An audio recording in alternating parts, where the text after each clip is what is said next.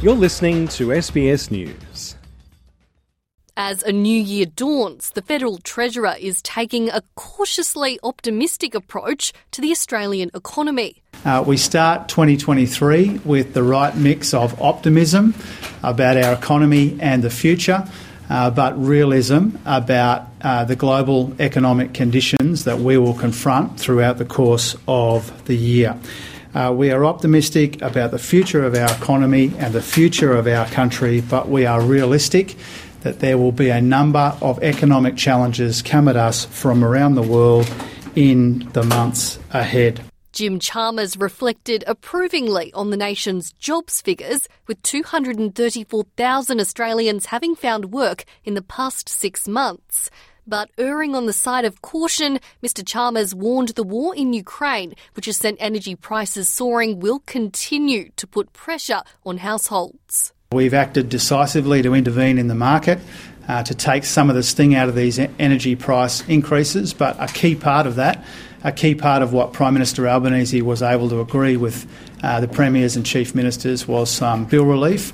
The federal government passed laws to impose price caps on wholesale gas right before Christmas and to enshrine a mandatory code of conduct, which is yet to be finalised. Our consultation on the ongoing reasonable price mechanism concludes in February, so we've still got a bit of time to do that consultation to make sure that we get that ongoing regime right. But some experts warn the lack of clarity around what will constitute a reasonable price is creating uncertainty. It comes as energy retailers, including AGL, stop taking new commercial and industrial customers as they struggle to secure supply.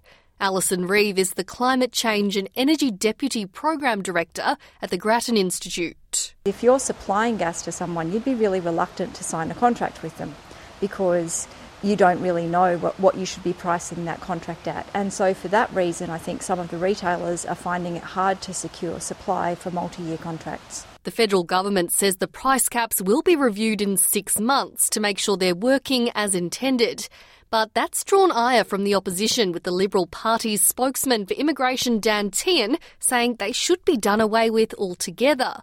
They should be scrapped, and they need to look at getting more gas into the market. We know the issue is supply. That is the one thing that will drive prices down. So they need to get more supply onto the market. So they've got to reverse those policies which were designed at limiting supply, and they've got to be doing everything they can, working with the states and territories to get more gas onto the market. The Grattan Institute's Alison Reeve says the issue here is not a lack of supply. So what a gas reserve does is that it guarantees that you have a volume of gas available for the domestic market. Now, if you make that reserve large enough, that tends to have an impact on the price because you've oversupplied the market and the price goes down. The thing is that we're not dealing with a shortage of gas here, we're dealing with a price problem, and so it is better to address the price directly. She warns those prices, however, could surge again in 12 months when the caps are lifted. In the meantime, the government has promised to spend $1.5 billion on energy relief in the upcoming May budget. The Treasurer is warning the amount given will depend on where people live as the federal government continues negotiations with the states and territories over the coming weeks. Hannah Kwon, SBS News.